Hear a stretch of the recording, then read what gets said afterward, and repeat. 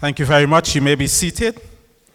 Turn to the person next to you and said, "You look wonderful today."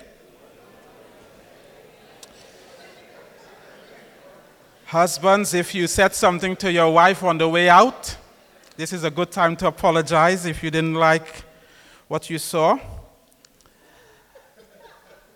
I know it well. I travel well with my wife, and we have the conversations as we leave home.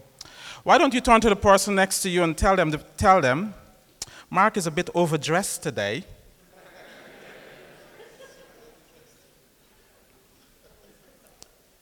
I'm so delighted to be here at the beginning of Christian Aid Week, to be with you, and thank you, Pastor Joseph, and your leadership for giving me the opportunity to be here. I'm going to share with you a little bit about the priority of global mission, but first of all, I'm going to divide my time in two and talk a little bit about Christian Aid and the work of Christian Aid, and then I'll share some thoughts from the book of Philippians. Over this weekend, the nation has been observing two spectacular things. One, we had the general election, and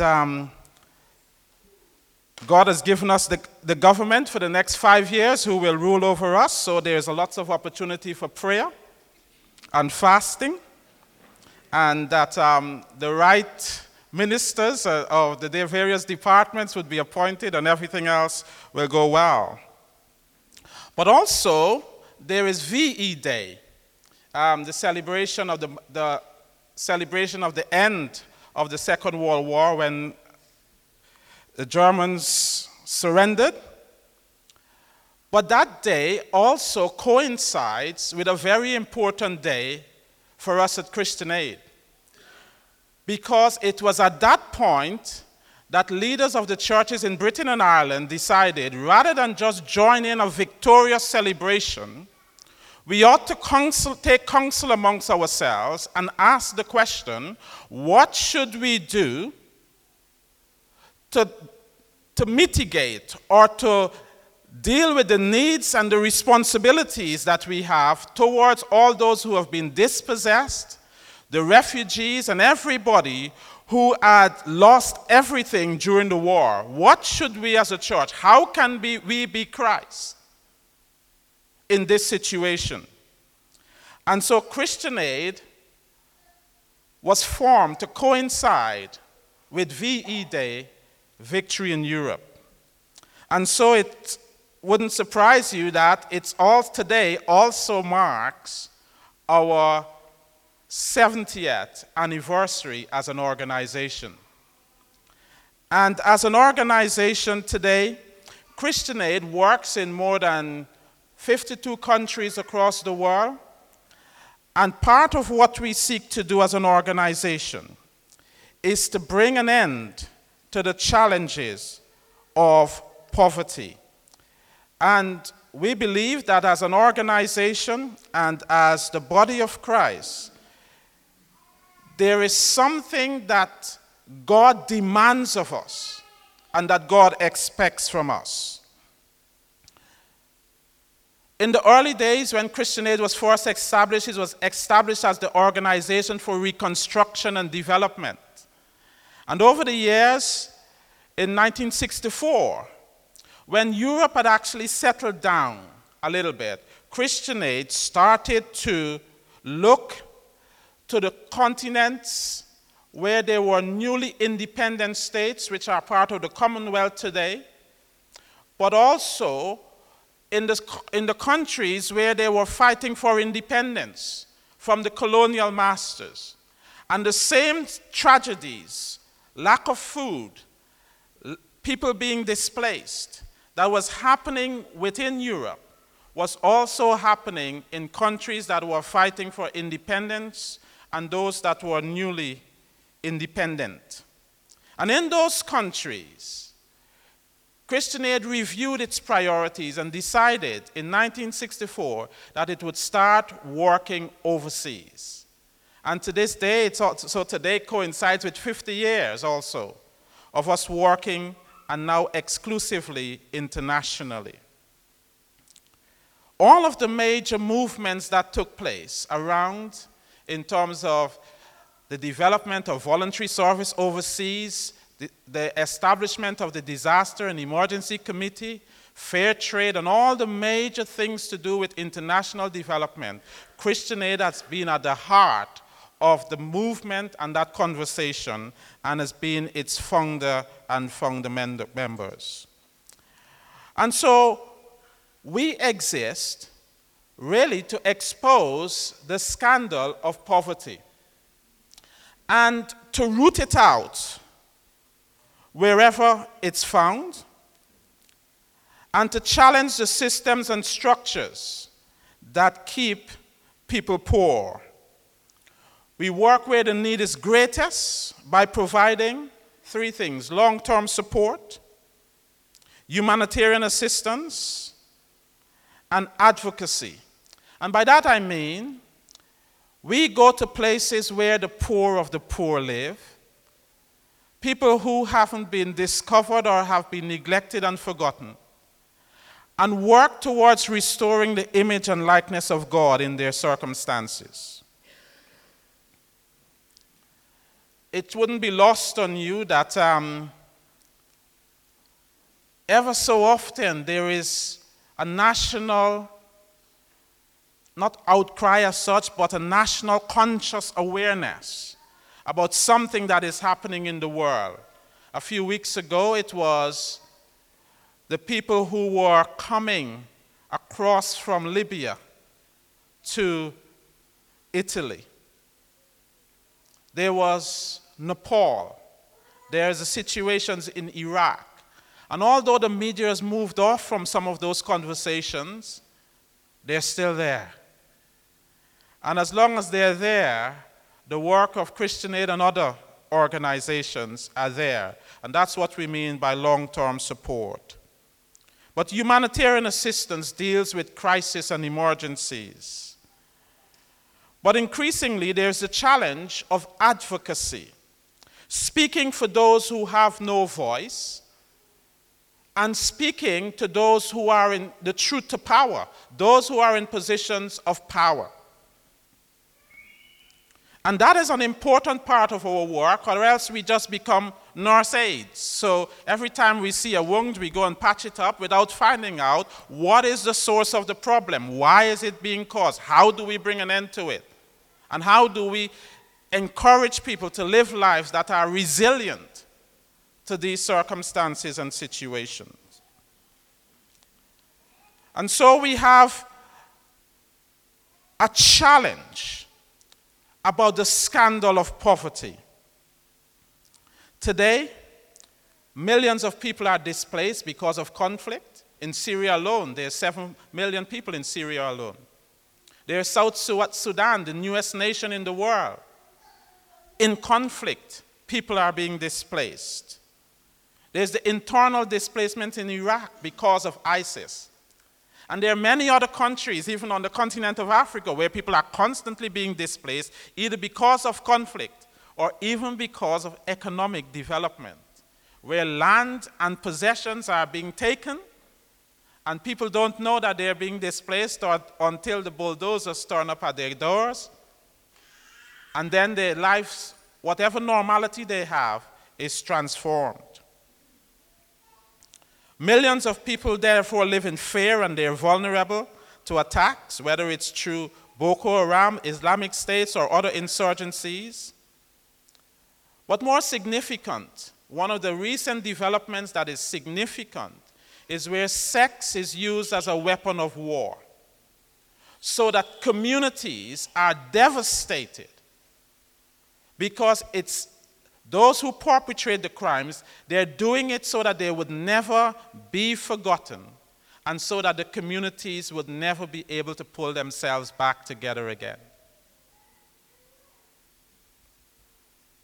Tonight, nearly 1 billion people will go hungry. And for us, that's a scandal. There's 2.6 billion people who lack basic sanitation.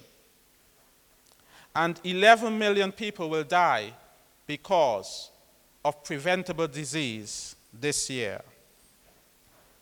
I don't need to tell you about the devastation that the Ebola crisis has caused. I know you're a church that works very closely with other churches in Sierra Leone. We praise God that this week Liberia has been declared Ebola-free, and only 9 cases in both Guinea and Sierra Leone came to light in the last week or so, which is a huge improvement. But there are going to be ongoing challenges in those countries because their infrastructure has been destroyed. Some people who survive the crisis and survive Ebola are in a worse state than they were before. They've lost everything. So if you suffer from Ebola and you got taken away for treatment, before you come back, your house is even burned down because you have to get rid of the virus, or everything inside of it is disinfectant to the point in which it's not usable. So those people they don't have any identification, no birth certificate, no passport, no bank accounts, nothing that identifies them as a human being. And compounded with that, the level of suspicion within communities prevent them from coming back. Their employers don't want them to come around because they're seen as a threat to life. And so it takes a great deal to put those lives back together again, and it will take years and years to build back both the infrastructure and the lives that they had. I had a couple of slides about, if you fast forward to the Sierra Leone slide, just to show you the marketplace. There's a marketplace. That's what it used to be pre-Ebola. If you go to the next few slides, just to show, I don't know if you can see them. That's what it looks like when people cannot assemble or come or go shopping or whatever it is. Just overgrown for the last year and a half or so, just over a year or so. This is a devastation. You can't see it very well. But most places are just desolate. Children are now allowed to go back to school, but their parents don't have any employment and can't pay their fees. So the challenge will go on and on and on. And I encourage you to continue to support those that you're working with at the moment and those who are in need in that case, in that sense. We work in 4 continents. We work in Africa, Asia, the Middle East, and Latin America and the Caribbean. And we seek to make sure that as we do that work, one of the things that Christian Aid has got a unique way of working. We don't hire staff in the UK and send them overseas as know-alls and to show everybody what to do. We work with partners locally, and we resource them to do the job that needs to be done. And in this context that we have Christian Aid Week. And I'll tell you why Christian Aid Week is important. It's important because it's the largest act of Christian witness and solidarity in the UK, where more than 10,000 churches today will be doing something fantastic for Christian Aid this week. There'll be more than 100,000 individuals doing something to raise money for the work that Christian Aid is doing around the world. And this year we're focusing specifically on Ethiopia as an example of some of the work that we're doing. Yeah, you can move forward on that one. If you go to the slide that says, okay, let me show you a sample of some of the work we do. If you go to the next slide, that'll be helpful. Thank you very much. You're doing a great job.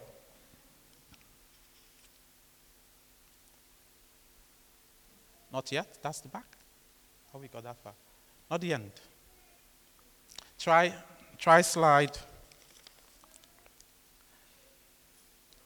Just pop up a little bit for me. Okay, I think my slide have gone. I needed to show you a slide. Okay, we'll come back to that later on.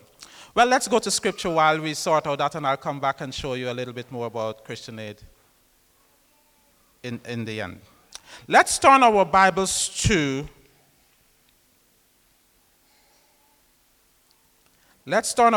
Philippians chapter 4.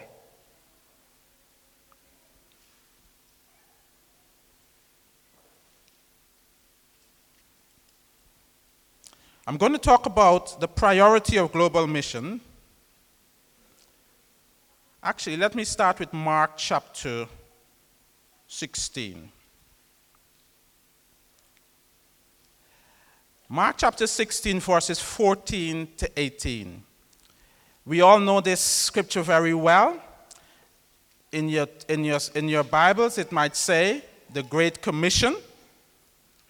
But I just want to point out a couple of things there before we go ahead to that scripture.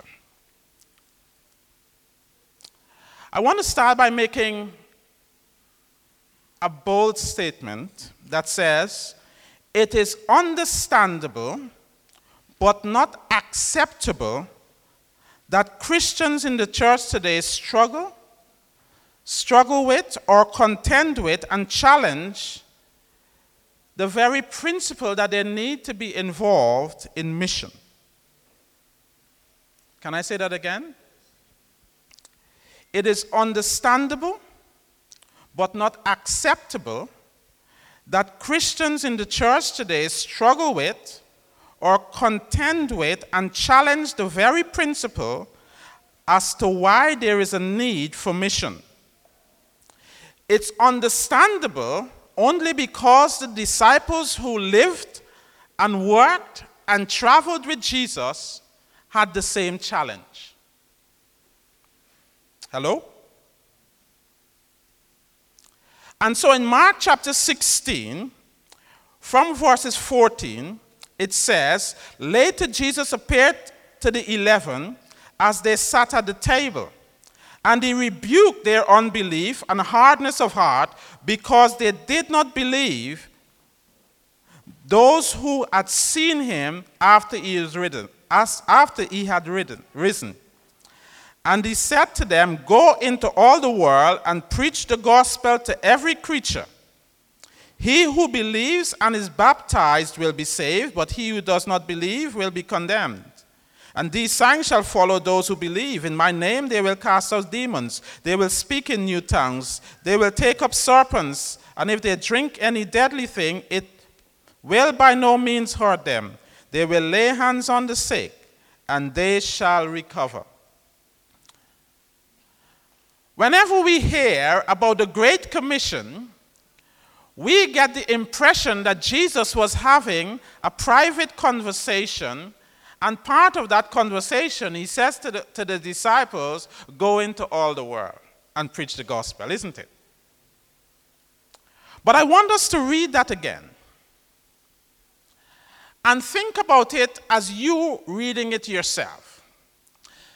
Think about the contradiction that if I am angry with Pastor Joseph, and I come to Pastor Joseph and says, how come you don't do what I ask you to do? And then I'll be, go and do it. The two don't work together like that. You understand what I'm trying to say?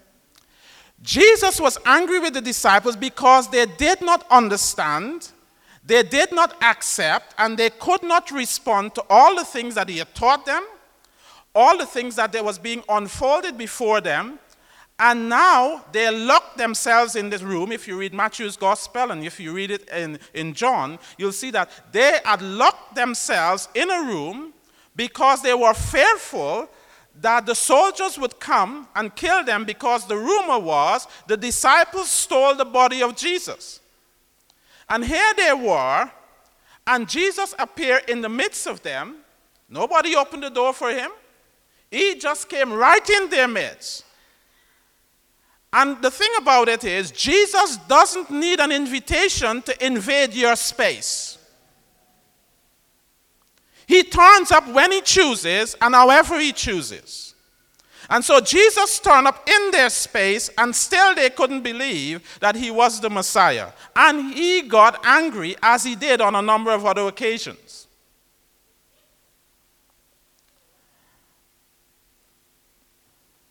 So when he said, he rebuked them for unbelief and hardness of heart in verses 14. So when he said, go into all the world, he wasn't just saying go into all the world. He was saying, get out. Get out of here. Why are you locking yourself inside, being fearful? Have you not heard? Have you not seen? What more do I need to persuade you that you should go? Get out of here. Hello? I'm not going to be here. I'm gone. Get out and do what I ask you to do. Now, I'm tempted to tell you the same. Get out of here. Go and do what God has asked you to do. Get out of here. Get lost in what God is saying you must do.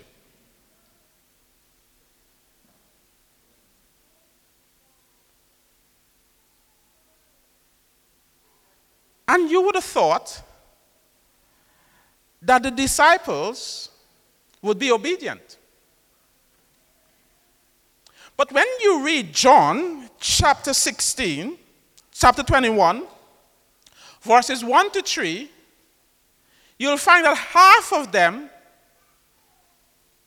went fishing.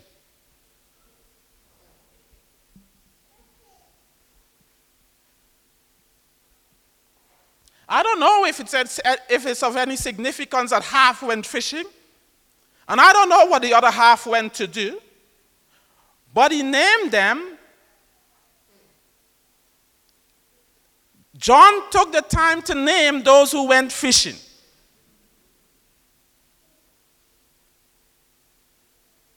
I just thought that's interesting. And so, I'm coming to the realization that for many Christians, mission is an event rather than a lifestyle. It is something that we opt in and opt out of. We attend or we don't attend. And so I'm coming around to think that mission, the word mission, is bad for the church. And maybe we need to start thinking about the ministry of caring. For God so loved the world, John 3:16 says, that he gave his only begotten Son, that whosoever believe in him should not perish but have everlasting life. He loved. And the whole concept, we have no right to talk about mission unless we're talking about loving people. Mission is not what it does for us and our kudos. It's about how we dispense the love of God to those who need it. Hello? You can talk to me, I wouldn't get nervous. In Philippians chapter 4,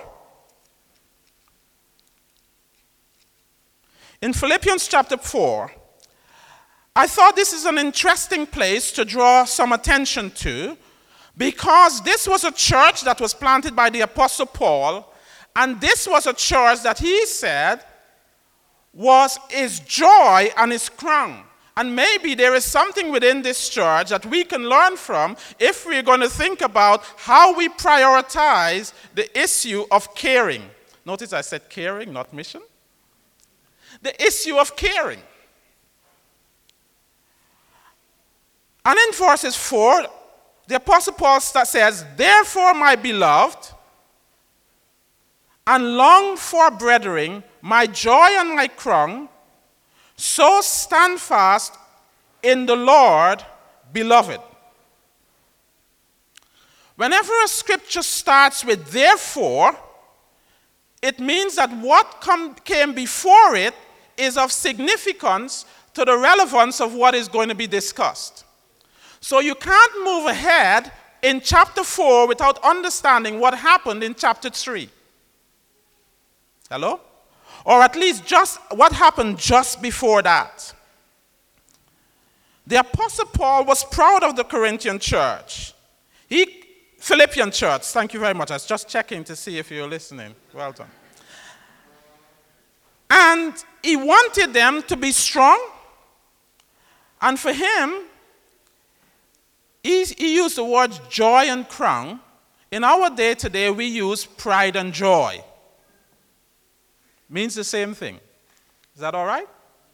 It's my pride and joy. When something is your pride and joy, you really cuckoo hoops about it. Really, really excited about it.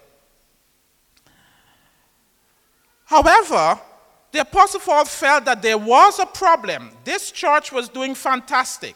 This was the church he was most proud of. And yet he had a problem. And the problem was that they were at risk of adopting a faith or a lifestyle that would undermine the essence of the cross of Jesus Christ.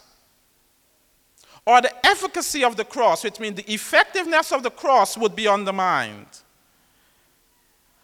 And so if we go to chapter 3 and verses 17, he points us to something that we ought to have as foundations before we consider going. The first things he points us to is the type of role models we should have. Hello? And here's what he says. Brethren, join in following my example and note those who so walk. So, in other words, follow my example and follow the example of everybody else who follows me. Isn't that fantastic if you can say that to somebody? Do what I'm doing, and everybody will do what I do. You can follow them. Elsewhere he says, follow me as I follow Christ.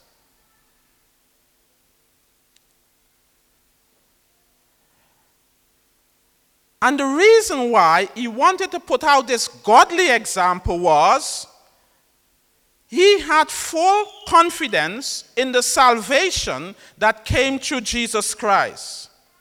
And knowing that salvation and spirituality cannot be earned by following the demands of anybody upon your life, or merely conforming to an external show of faith. Ouch.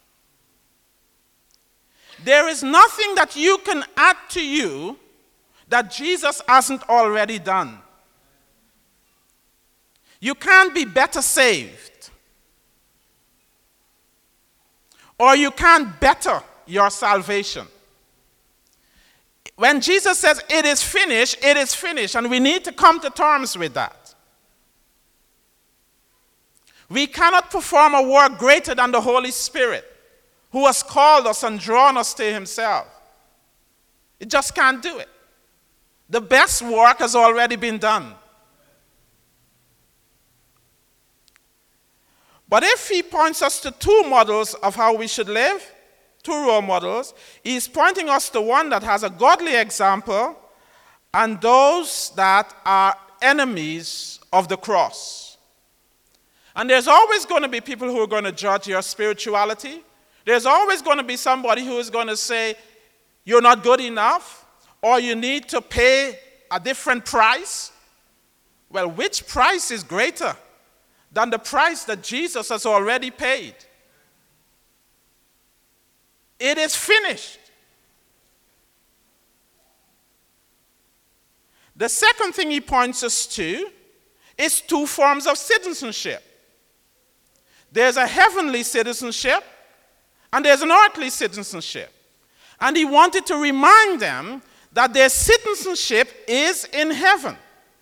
And unless we have that perspective, we could really get disillusioned about all the things that happen in the world in which we live.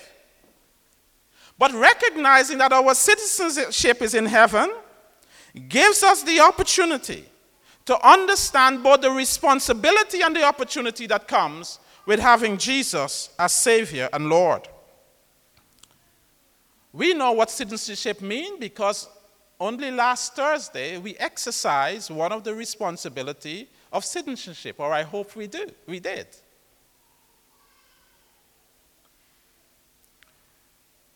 Our heavenly citizenship, however, is unshakable, it's unmovable, it's unalterable, and unchangeable. Our citizenship here allows us to elect and to select those who will rule over us. But Scripture tells us that the kingdom of God has been established from the foundations of the earth, and therefore it is not up for negotiations. It's permanent and it's fixed. But we're not living in a democracy in our heavenly citizenship, nor are we living in a dictatorship. We are sons and daughters. Our daddy owns the place. We are heirs and joint heirs with Jesus. And therefore, we ought to live as if that is the case. And those who have mainly earthly citizenship, which is the contrast, are depicted as making their God the things that they can consume. Their God is their belly, he said. And their minds are on earthly things. In other words, they're interested in their own prosperity, even if it's at the expense of everybody else. And it's a challenge to us. And I always get delighted when I see children and young people as part of church. But parents, if we think that there is a heavenly citizenship, we must conclude that we cannot put all our investments on earth.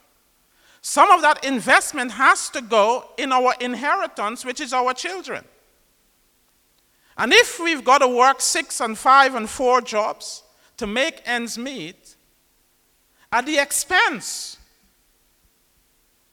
or let me pull that back so it doesn't seem as though I'm speaking to one category of people. Let's talk to those who have to work all the hours that God has created so to remain successful, at the expense of our children, where they are left to find love and appreciation and acceptance on the streets of London, in gangs, in whatever it is.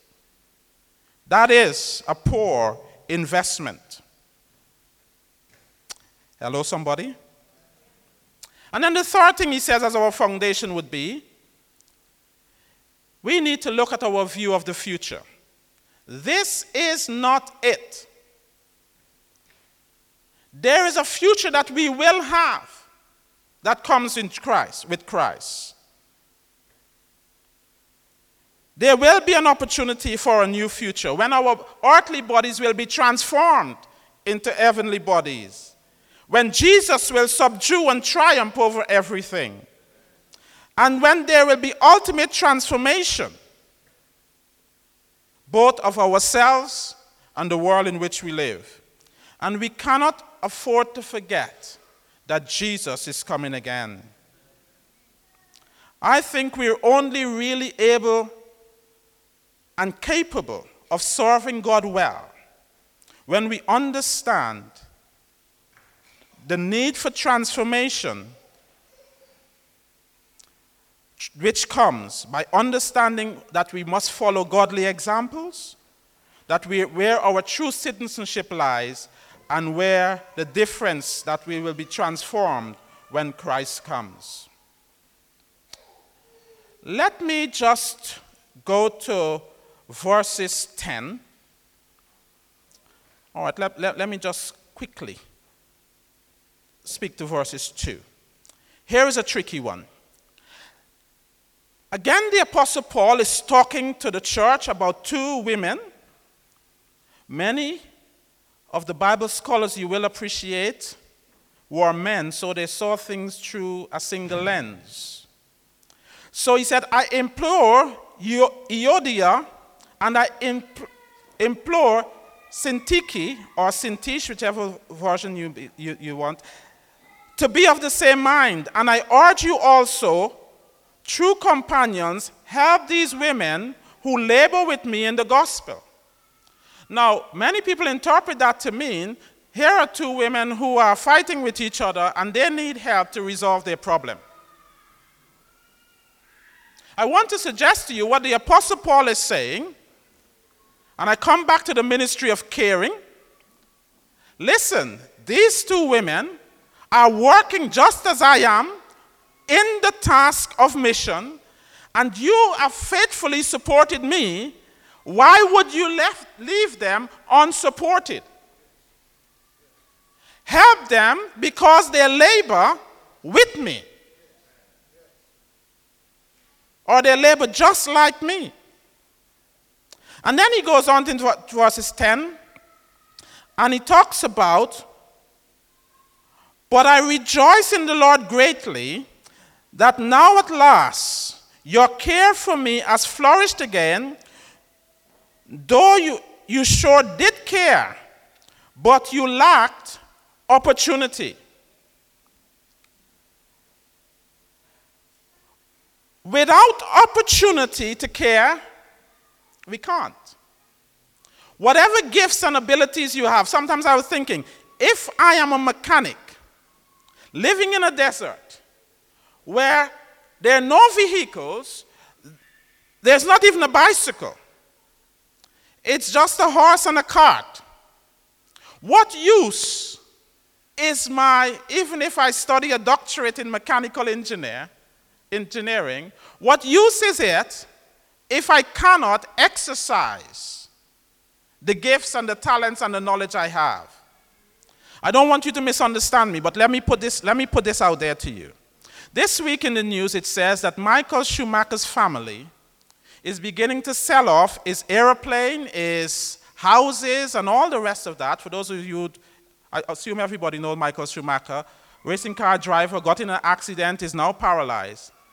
And the family is saying, we have concluded that he would never be able to use those facilities again.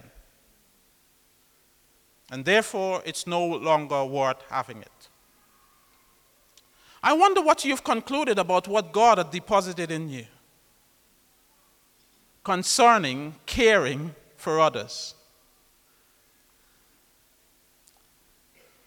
And the Apostle Paul continues that this church was not only generous, they also now had opportunity. And it boils down to this.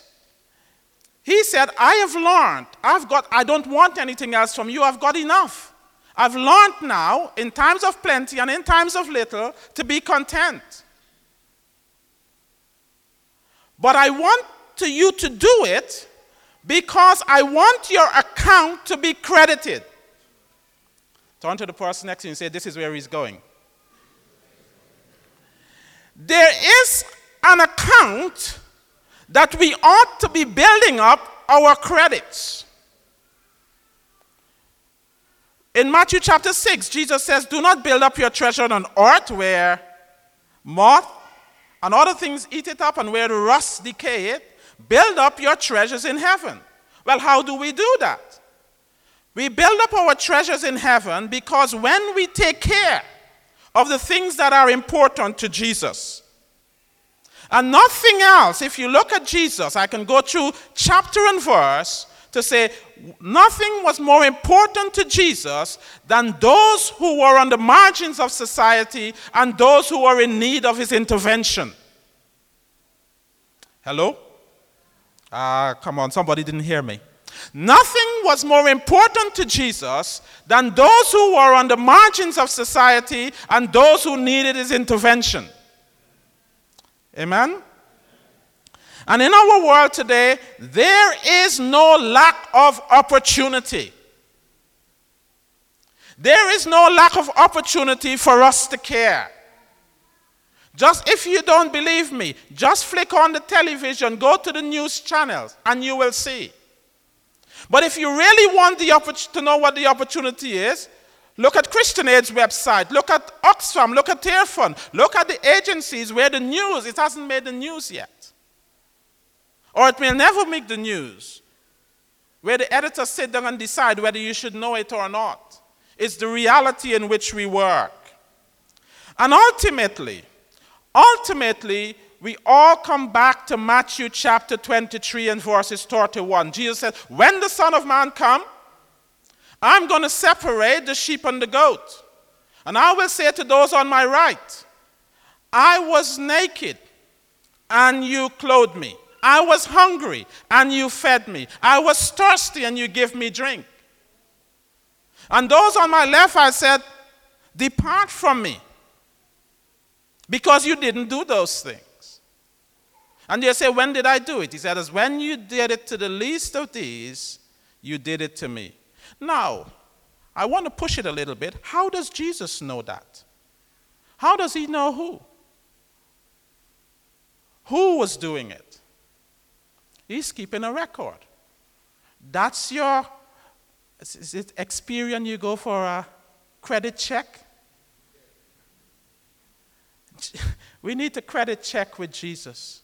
He has, the Apostle Paul says, he wants to credit our account. And let me say to you, there is never a time when we do something for Jesus that Jesus would leave us unprotected or unsupported in our own circumstance. Hear what the Apostle Paul says in verses 19. And only read it from the context of those who have been generous. He said, and my God shall supply all your needs according to his riches in glory by Christ Jesus. Hello? This is not to the stingy. This is not for those who oppose the cross. This is the context in which he is speaking. I will supply all your needs according to the riches in glory. You will not lack when you care.